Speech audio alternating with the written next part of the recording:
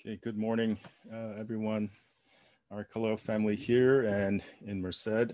It is always a joy and a blessing to worship together. And as I have shared last Sunday, it is my prayer and hope that even though we do these things in a very limited ways and in a non-physical gathering, it's my prayer that God will still do what he does because he is still God, and that we would all be blessed. But not only that we would have the right heart desires and motivations to be faithful in our living and to really give glory to God. And we're gonna look into what that really means and what that is in our life today.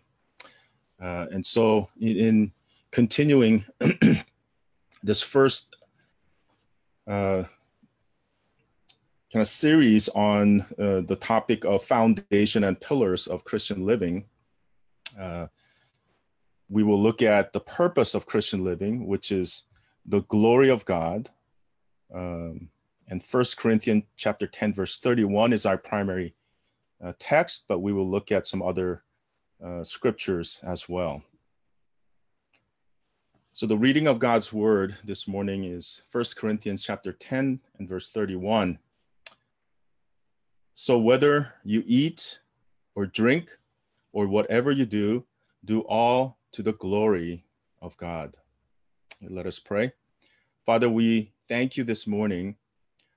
We are so grateful and blessed because we could gather in the name of Jesus Christ to praise you, to pray to you, to receive your word and to fellowship and do all these things that are good but also necessary in our life. And as we do so, we desire that we worship you in spirit and in truth. So we ask that the Holy Spirit help us to do exactly that and guard our hearts and minds, Lord God, as we prepare to receive your word for the nourishment of our souls this morning in Jesus' name. Amen. So the first part of the series was the foundation, which was Jesus Christ, right? He is the foundation. There is no other. He is a true foundation. And this is also true for all people, Christians and non-Christians. And for non-Christians, unfortunately, without the foundation of Jesus Christ, they live their life, they build their house, so to speak, on the false foundation. But for Christians, our foundation is Jesus Christ. And as we live day by day, excuse me, that we are really building the house of our lives on the foundation of Jesus Christ. And it is important that we understand it this way and to do so in a biblical way as we continue to learn and understand what the Bible teaches about how we are to live our lives on the foundation of Jesus Christ. Today, we will consider the purpose of our lives. Yeah, the purpose, what is the purpose of Christian living? Okay, very simply, it is the glory of God. Now, we will consider three main questions in today's message. What is glory? Why are we to live to the glory of God? And how do we live to the glory of God? Now, I don't know about you, but I spent many years as a young Christian singing songs about the glory of God, talking about the glory of God, and just, for many years, thinking that I knew, that I understood what it meant to glorify God. But when I was, I forget exactly when it was, really confronted with the idea of giving glory to God or glorifying God or something like that, I couldn't really put my finger on it. I couldn't explicitly define or explain exactly what that was, only in general terms. So I don't know where all of you are in regards to this question of the glory of God, but I hope through today's message that you would learn, that you would have a clearer biblical understanding of what it is and how, why we are to live for the glory of God, and how we are to do that in our day-to-day living.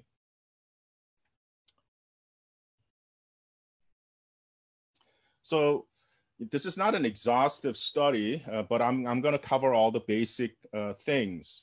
So let's start with the question of what is glory. And there are two words that is used in regards to what glory. In Hebrew, kabod, and in Greek, doxa. And this is where we get the term doxology, right? Doxology. So these are just I just kind of put it up there so you could see the words in Hebrew and Greek. And it's a word, actually, it's a common word that we see both in Hebrew, in Greek, in Old Testament and New Testament, and it is used quite a bit. And many times it is used in general terms, and it expresses the idea of abundance, wealth, treasure, honor, brightness. It's depending on how it's exactly used in context, it could take on, slightly different ideas. As it relates to God, however, it's more specific. It's talking about the moral attributes and the infinite perfections of God, okay, to really sum up. So it's a description of who God is in his attributes, in his character, in his infinite perfections of who he is in his being. So this is the word that is used, that is relating to God. Now, in terms of the general use, okay, I want to just go over briefly what we find in the Bible. First, it is used in regards to natural objects. So in Acts 22, and I put some references there so you could perhaps take a look at it, but the brightness of heavenly bodies, okay, the word glory is used. Fruitfulness of a forest, ornateness of expensive clothing. Okay, so different objects are described with the word glory, as in terms of brightness or fruitfulness or ornateness. Awesomeness of horses snorting is another interesting thing that we see in Job chapter 39. So those are all in reference to natural objects. But also we find that this word is used relating to human beings. The glory of human beings is spoken of in reference to a number of external manifestations and conditions, aspects of internal character, and the inherent condition of human nature. And it may also refer to position, possessions, strength, or length of life. So in all various different ways that human beings are described, this word glory is used. Let me give you a few examples. In Genesis chapter 45 and verse 13 talks about the glory of Joseph's position. In Psalm 21 and verse 5, David's royal position in the kingdom of Judah. In Numbers 27 and verse 20, Joshua's position of authority over the people of God. That word is used. Jacob's glory is his servants and his animals. In Proverbs 20:29, the glory of young men is their strength. Human character, such as willingness to overlook the faults of others, as we see in Proverbs chapter 19 and verse 11.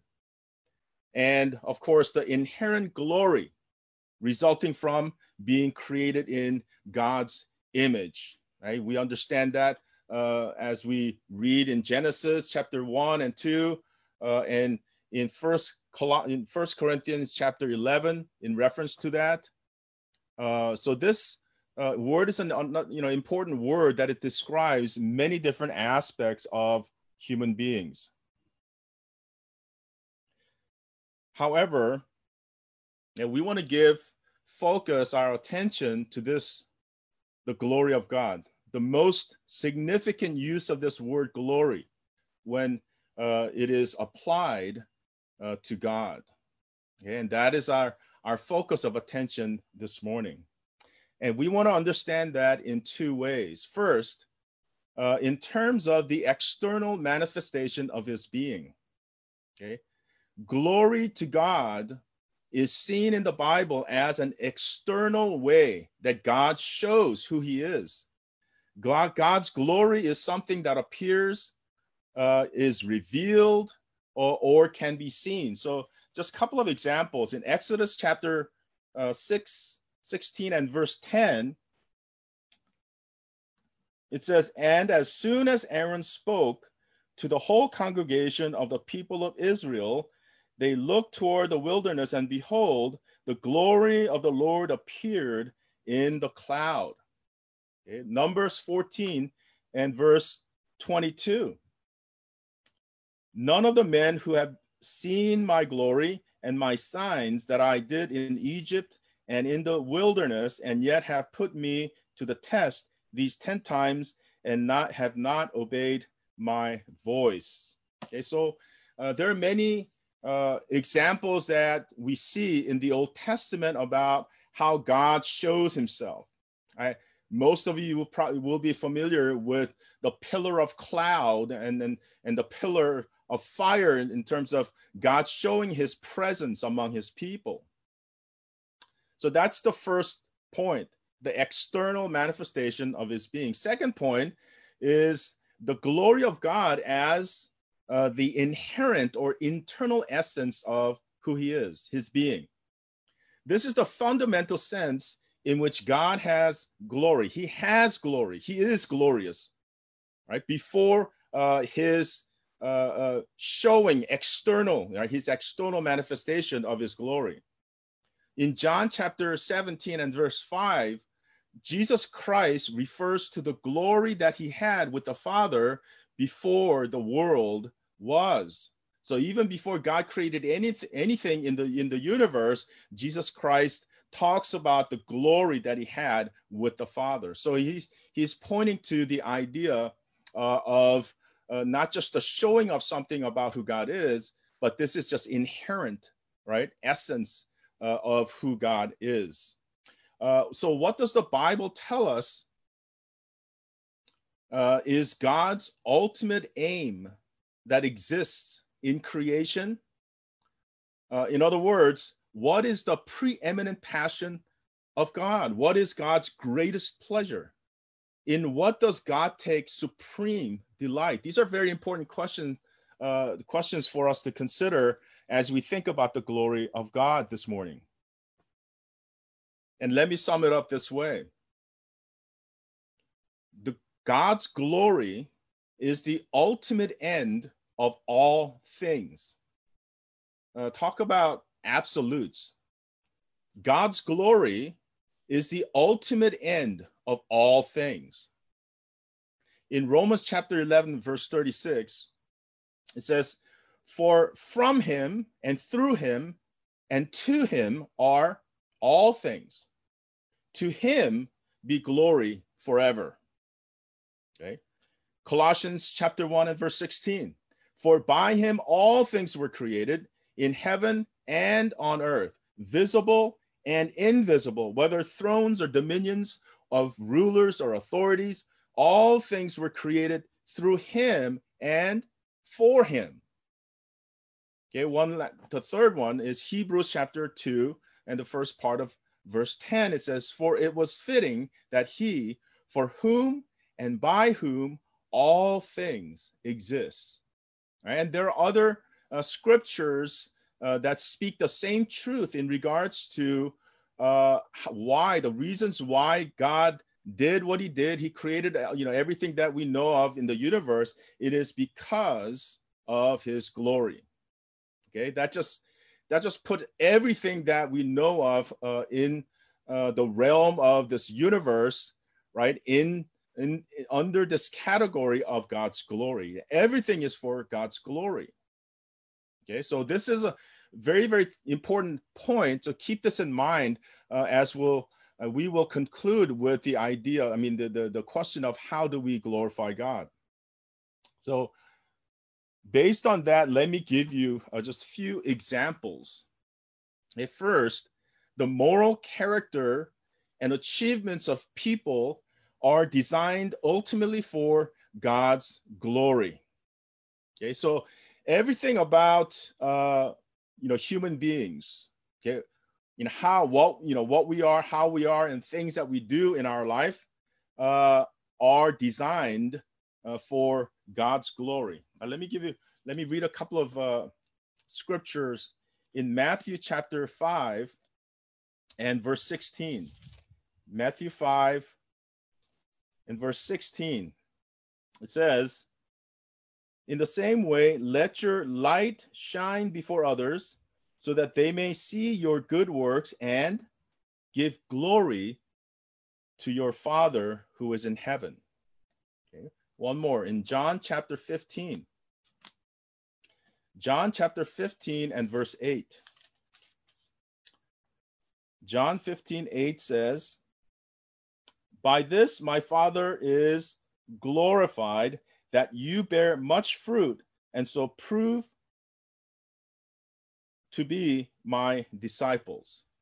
Okay, so as I mentioned already, there are many places, both in the Old and New Testament, that speak of this truth. But the first example is all these things that relates to people, and in particular, the people of God, Christians, how we display our character and what we do are designed for God's glory ultimately. So it's not about ultimately about how I feel satisfied and fulfilled and so forth. Those are just kind of residual effects of things that we might do as Christians. But the ultimate purpose is for God's glory. Second, Jesus himself seeks God the Father's glory as his highest end. And in John chapter 12, verses 27 and 28, "Now is my soul troubled, and what shall I say? Father, save me from this hour.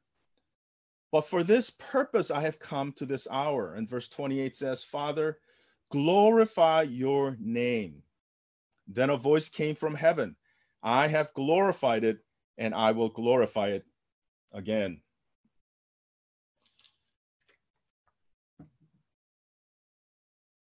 So Jesus himself, right? He says this very clearly here in this passage. In regards to the very reason why he came in flesh, this is what he's dealing with here. And ultimately, and we're going to go back to this point a little bit later on, in terms of how we might think about why did Jesus come, right? Because he loved us in order that he might be the sacrifice in our behalf as sinners, because we cannot pay for our own sins. I mean, this is the message, the core message of the cross or the gospel, okay, and which is the very reason, and there's nothing else, right? This was the mission of Jesus Christ. But what was the ultimate purpose? Okay, I think too often we emphasize and focus on the salvation of man. Okay, that is important, but what is above that is, as Jesus does, he did what he did 2,000 years ago, and as he continues to work through the Holy Spirit, and many more souls are saved, those are important things, and God builds his kingdom. But ultimately, all those things bring glory to God, and that's the ultimate. Number three, God's glory is the purpose and end of his redemptive work in Christ. And I was alluding to that already. But in Ephesians chapter 1, verses 5, 6, and 11 through 14, this is what Paul says to the church in Ephesus, he predestined us for adoption to himself as sons through Jesus Christ, according to the purpose of his will, to the praise of his glorious grace. Verse 11, in him we have obtained an inheritance, having been predestined according to the purpose of him who works all things according to the counsel of his will, so that we who were the first to hope in Christ might be to the praise of his glory.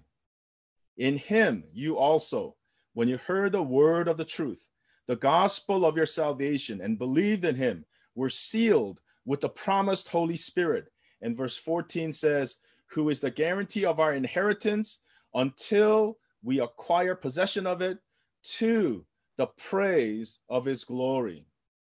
So in these few verses, right at the beginning of Paul's letter to Ephesians, he talks about God's work of redemption. Okay, how he predestined us for adoption to himself through Christ, and he's teaching about what God, even before the creation of the world, right, came up with his sovereign plan and a purpose. Right, there is a purpose that we could speak of in terms of the redemption of man, but the greater purpose above that is, as he said 3 times in this passage, verse 6, to the praise of his glorious grace. In verse 12, to the praise of his glory, right? And in verse 14, to the praise of his glory. God's glory is the purpose and end of salvation of man. And ultimately, through that, the restoration of all things and the new heavens and the earth and all these things that are still yet to come, it is all to the praise of his glory. And the fourth one is that God's glory is the end for which nature was created. Okay, all of creation, everything that we see, and as some of you, shared and talked about last night's just thunder and lightning. It's very uncommon around here. Something I grew up with when I was living in eastern part of Canada. So it's something that it was disruptive to our sleep. I'm sure it's true of most of you, and it woke me up. But at the same time, I thoroughly enjoyed it because it's a treat. We don't get to experience that here in California, not often anyway. Okay? And so that was all, things like that. I mean, those are also part of God's creation of nature. And the psalmist says in Psalm 104, verse 31, he says, let the glory of the Lord endure forever. Let the Lord be glad in his works. Right? Let the glory of the Lord endure forever. Let the Lord be glad in his works. And we see in Genesis 1, in his creation of all things, and after each creation day, at the end of that creation day, God says what? He saw what he had created. And then he said, it was good, right? So everything that he had created was good, and it was for his own glory. Psalmist says in Psalm 148 and 13, let them, in reference to all creation, let all creation praise the name of the Lord, for his name alone is exalted. His glory is above earth and heaven. And how true this is. How true this is.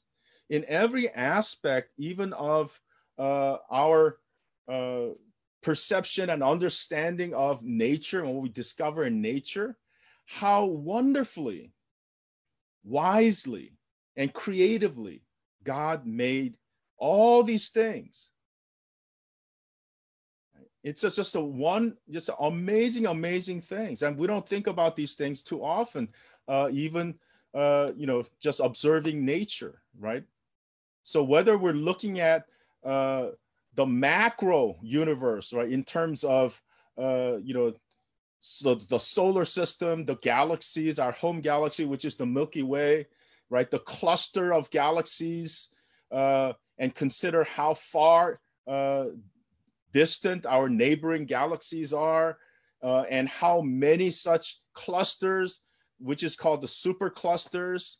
So, you look at from that standpoint of this amazing, the vastness, right, of God's created universe. It just blows the mind, okay? And how small we are, not in terms of, obviously there's nothing that God had created in his own likeness and image. Human beings are the only creation or creatures of God that God built into, right, his own likeness and image. But from the standpoint of just physically looking at the created universe, there are really no words to, accurately really describe the vastness of the universe. And then you zoom in, okay? So this I was thinking about, maybe some of you saw it. I think it's on YouTube. You could find it. And I think used the Google, the map kind of a thing, where they show somebody kind of lying down on a beach chair or something like that, and then they start zooming out really fast, right? And so soon you see the neighborhood and the city and the country and the continent, the earth, continue to zoom out, and it shows this vastness of the galaxies and so forth. And then all of a sudden it stops, and then it zooms in. Right? And then it zooms in more and more, and finally shows the person again, and zooms in more to the person's face and to the eye, and goes into the iris, and looks into all the microscopic things, right? This is the micro aspect of God's creation.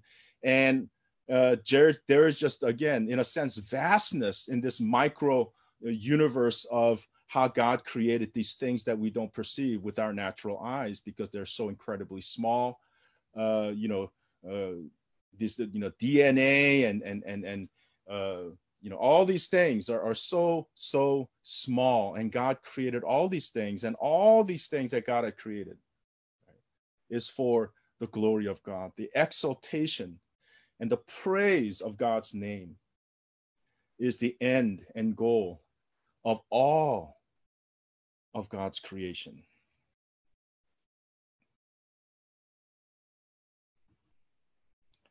Let us consider the second question: why? Okay, why are we to live to the glory of God? Okay, basically two answers to that question. Number one, God commands it.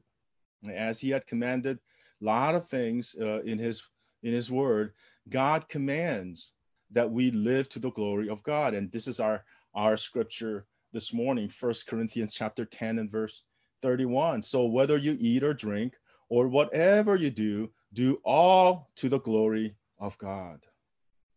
Okay. So Paul speaks, and he says this in the context of addressing the issue of food that was given to idols and worship of idols. And he says how if as Christians, okay, we have freedom. Okay, this kind of things ought not to bind us, but we have freedom, right, to eat these kinds of things, eat meat and so forth. But the issue that he was teaching on was, if it happens that a brother who is weaker in faith, it by you eating that food that was given to idols, and that causes this brother to stumble in his faith, he says, then don't do it. Okay. And it is in that context, he says, so whether you eat or drink, right? Because he's talking about food that was given to idols, whatever you do, okay. And he sums it up this way: do all to the glory of God. So it is a command of God. Secondly, when was the last time you pondered, you thought about, okay?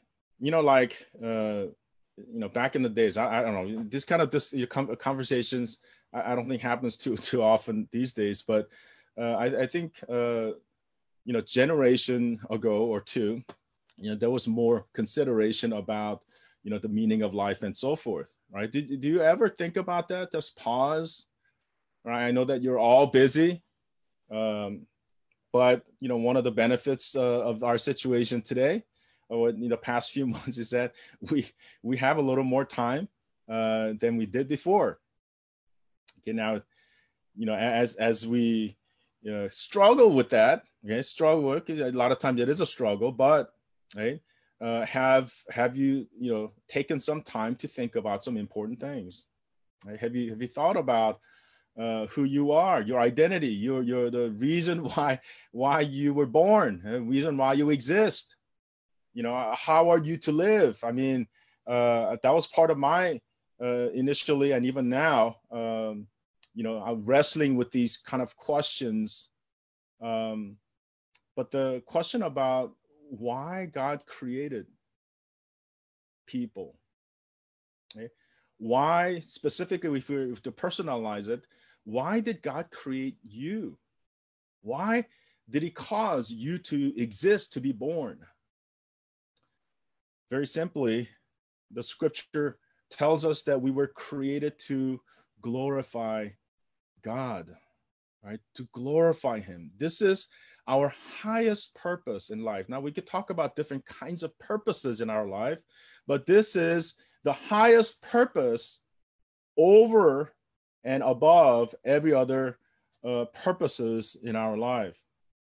The prophet Isaiah said in chapter 43 and verse 21, the people whom I formed for myself, that they might declare my praise. Okay, that's a description of giving glory to God. Okay. The people whom I formed for myself, that they might declare my praise. In 1 Peter chapter 2, verse 9. Now, for those of you who may not know, this is an important verse for us as a church. Now, explain that a little bit. It says, but you are a chosen race, a royal priesthood, a holy nation, a people for his own possession, that you may proclaim the excellencies of him who called you out of darkness into his marvelous light. So here in this verse gives us many wonderful and important truths about what God did and our identity in him. So he starts out by saying, you are a chosen race. You are a race of people, okay, that was chosen by God. Okay, Paul, the Apostle Paul, explicitly teaches this in the beginning of his letter to Ephesians, and he talks about before the foundation of the world. He says God chose us, right, in Christ, right? So this is a choosing of God, and this happened long before God created the physical universe. He says, and Peter says, you are a chosen race. And then he says, you're a royal priesthood, a holy nation, a people who are set apart from the world and for God, for his great and sovereign purposes, right? This is what it means to be a holy nation, a people for his own possession, right? So God is, taking us as his people, right, among other people in the world. And then he goes into the purpose of God's choosing and making us his people, that you may proclaim the excellencies of him who called you out of darkness into his marvelous light.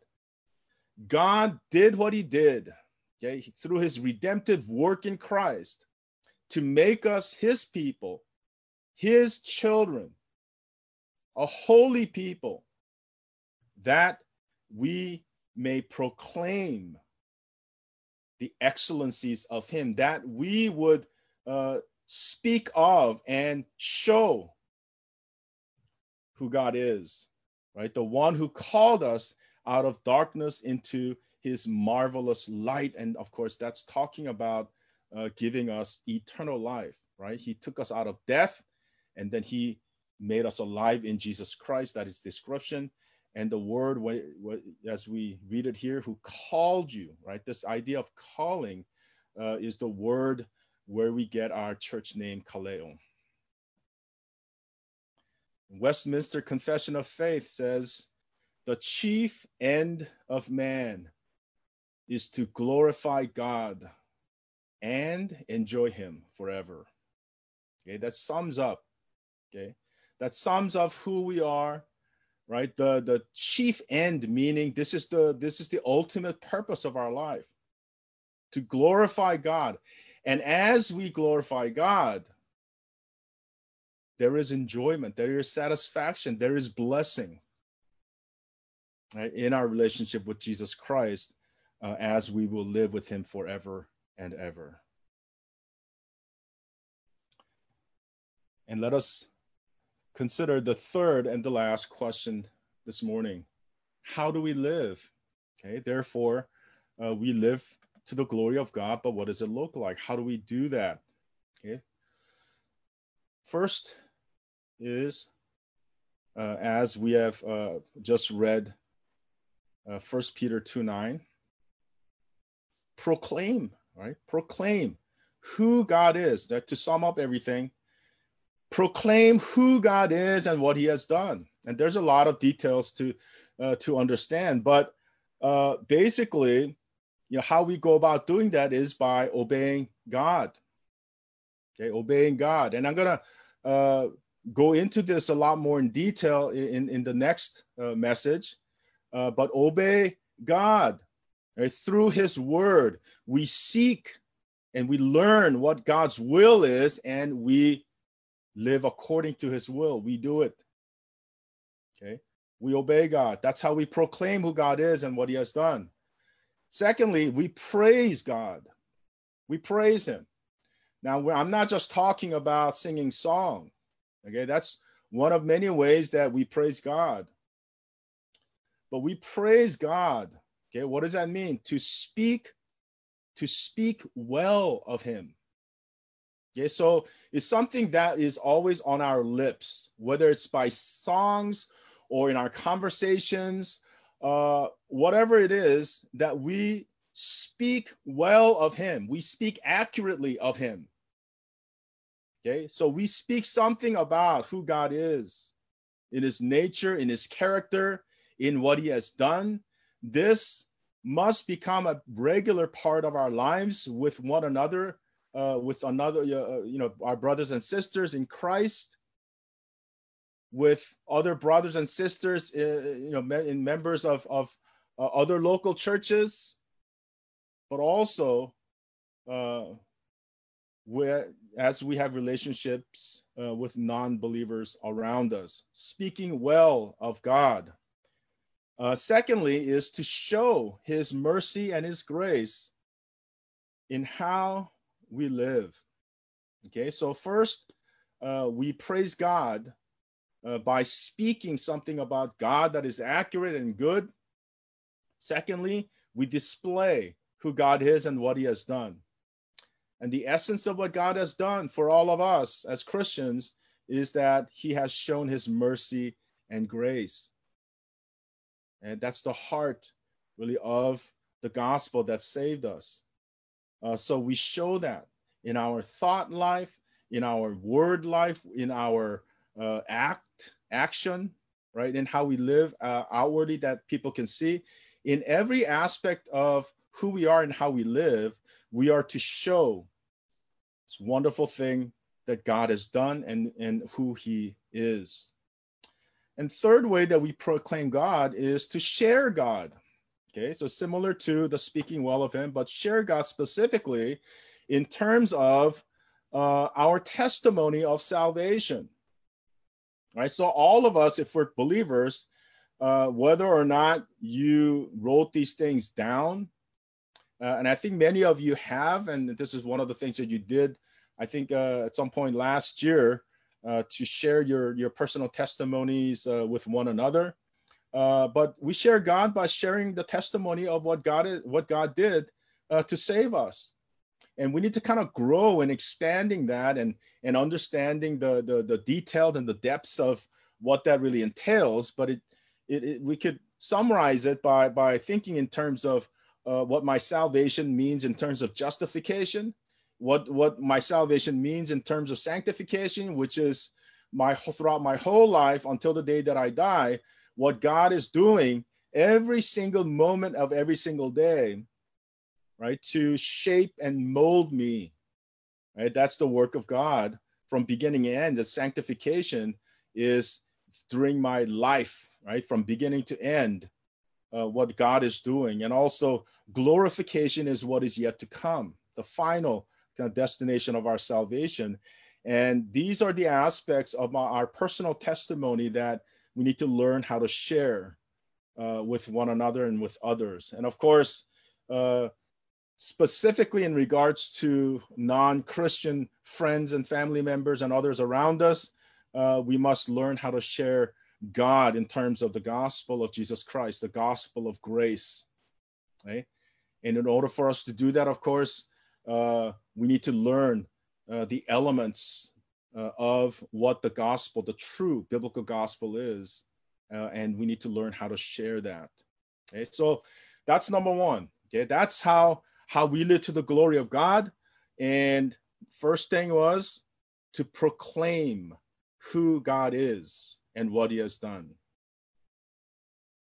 Secondly, with our whole life, okay, with our whole life. If you look at 1 Corinthians chapter 6, verses 19 and 20, in Paul's first letter to the Corinthians, he says in chapter 6, verse 19 and 20, he says, "Or do you not know that your body is a temple of the Holy Spirit within you, whom you have from God? You are not your own." Verse 20, "For you were bought with a price.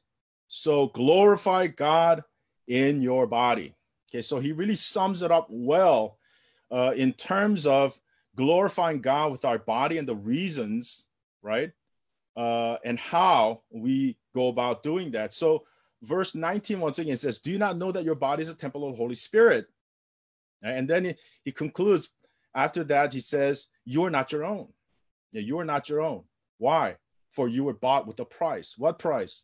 The precious blood of Jesus Christ, right? So we were purchased. This is the idea of redemption. We were purchased. We were redeemed by the precious blood of the Lamb of God, Jesus Christ. And therefore, we are no longer, okay, as Christians, right? We are no longer the owners, right, of our lives. Well, you know, we could say that the same thing of anybody, but, you know, sinners live in this realm of darkness, right? Delusions and sinful ways of really kind of suppressing the truth about God and all that sort of thing. And I think this is where most people, you know, live with the notion every single day that, hey, I am my own person. I am the captain of my ship. Everything about me and my life is mine. I work. I mean, this is very, very common. Unfortunately, I think a lot of Christians kind of struggle with that as well. Okay, but we need to come to the conclusion that my life is not my own. Ultimately, me, everything about me, everything that is attached to me, they all belong to God, right? And specifically as Christians, Paul is saying, you are not your own because you were bought with a price. And then he concludes that verse by saying, so glorify God in your body. So he's saying, therefore, right, you ought to take your body, your life, your whole life, that which belongs not to yourself, but to God, live for the glory of God. Okay, that's what Paul is saying in 1 Corinthians 6, 19 and 20. Okay, and this is how we are to approach our life and to live to the glory of God, is to really understand and embrace this truth that I don't belong. My life does not belong to me. It was purchased with the precious blood of Jesus Christ. And therefore, with this body, with this life, everything that I have, I live to the glory of God. I live for his sake, not mine. Okay. And the time, I mean, this is not going to happen overnight, but the times that we really kind of grasp, not just in the terms of understanding, but the conviction comes by faith in Jesus Christ, it really changes the course of our lives. It must. I mean, it's never going to be perfected before the return of Jesus Christ, but the idea is to really grow in this, in these great truths of God's word in terms of what he has done, and why that matters for us in the way that we live day by day. One of the great struggles in our life as Christians, particularly, this is the biggest, I think one of the biggest problem areas from the view of God, is that every single day, we are not living as, right, people of God, as Christians, as disciples of Jesus, in various different ways that we have learned and understood about who we are, child of God, son and daughters of God. And yet we live as if everything about my life and what I have belong to me and not to God. This is a critical point. Okay? We live to glorify God with our whole life. And the third thing is similar, but a little bit different. We live to glorify God, to the glory of God, in every aspect of our life. Okay, so if we really kind of get this, idea of living to the glory of God with our whole life, of course, this is kind of a natural outcome, but we do so also in terms of really glorifying God in every aspect of our life. And so for that, we go back to our scripture for primary scripture, 1 Corinthians chapter 10, verse 31. And once again, Paul says, so whether you eat or drink or whatever you do, do all to the glory of God. What is he saying? Okay, why does he say, eat or drink? Of course, he's saying this in the context of, eating of food that was given to idols. But he's making this point that whether you eat those kind of foods or you drink, right? And then he doesn't list a lot of things. He just kind of sums it up by saying, or whatever you do. Okay.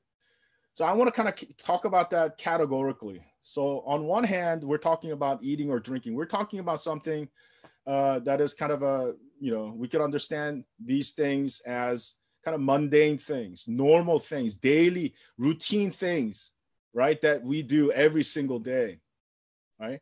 And then another category of things that we experience in our life are things that are not so mundane, right? We don't do them every single day. We don't experience it every day.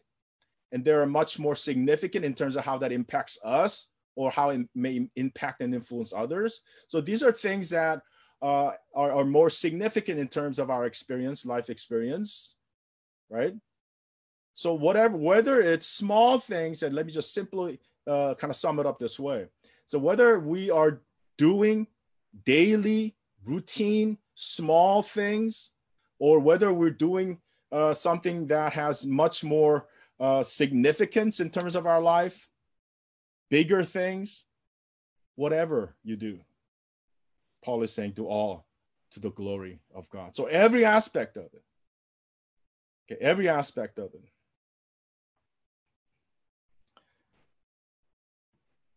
And in closing, let me give you this quote by John Calvin in regards to the glory of God. Okay, and this is what John Calvin says: lest they should think that in so small a matter they should not be so careful to avoid blame, he teaches that there is no part of our life and no action so minute that it ought not to be directed to the glory of God, and that we must take care that even in eating and drinking, we may aim at the advancement of it meaning the glory of God. The consequence will thus be that our food will be in a manner sacred to God, inasmuch as it will be set apart for his service. And that's a wonderful thought to have, I think, as Christians. Wonderful truth to really embrace and to live by. That even in the little things, right, as he calls that, these actions that are so minute, that it ought not to be direct to, that it ought to be directed to the glory of God. Okay? In eating and drinking, in matters, such as eating and drinking, that we may aim at the advancement, right, of the glory of God.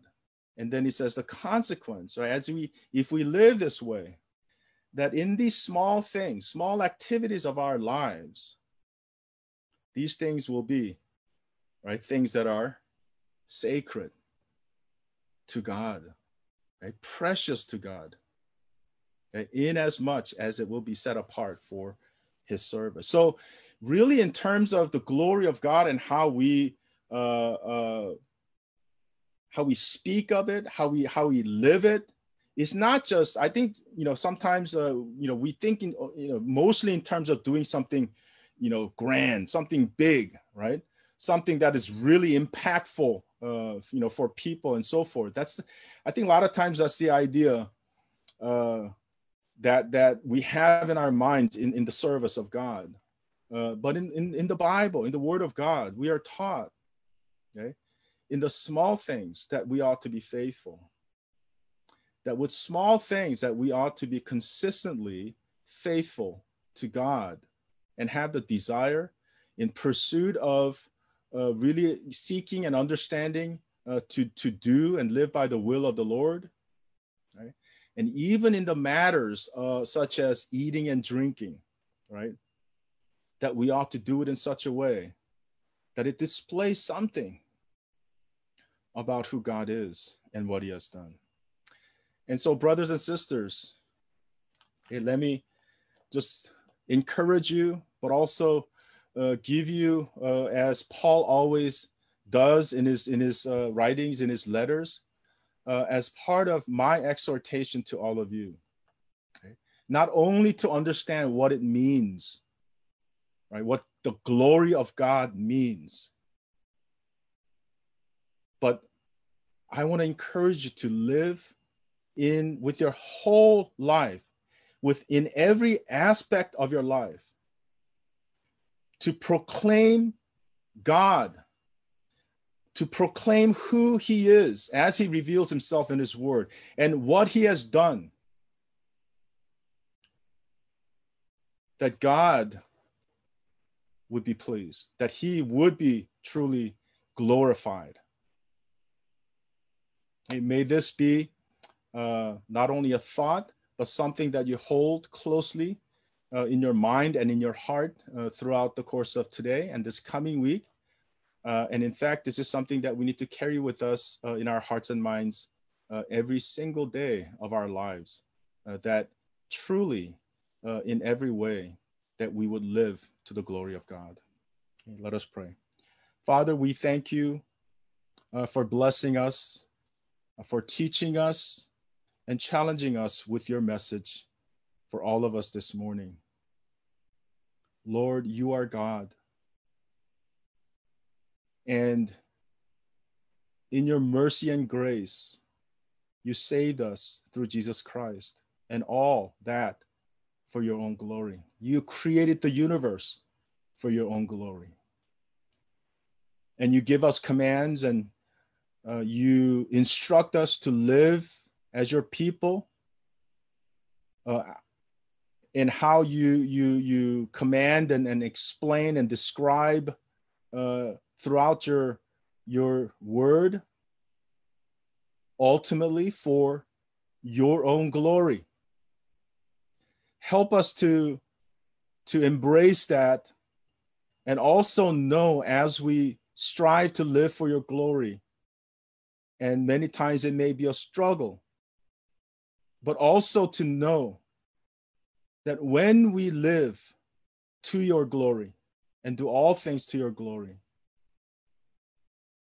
that is the greatest good and blessing for us. Father, thank you once again. Work in us, Holy Spirit, and capture our hearts and minds with these great truths of your word. I pray in Jesus' name. Amen.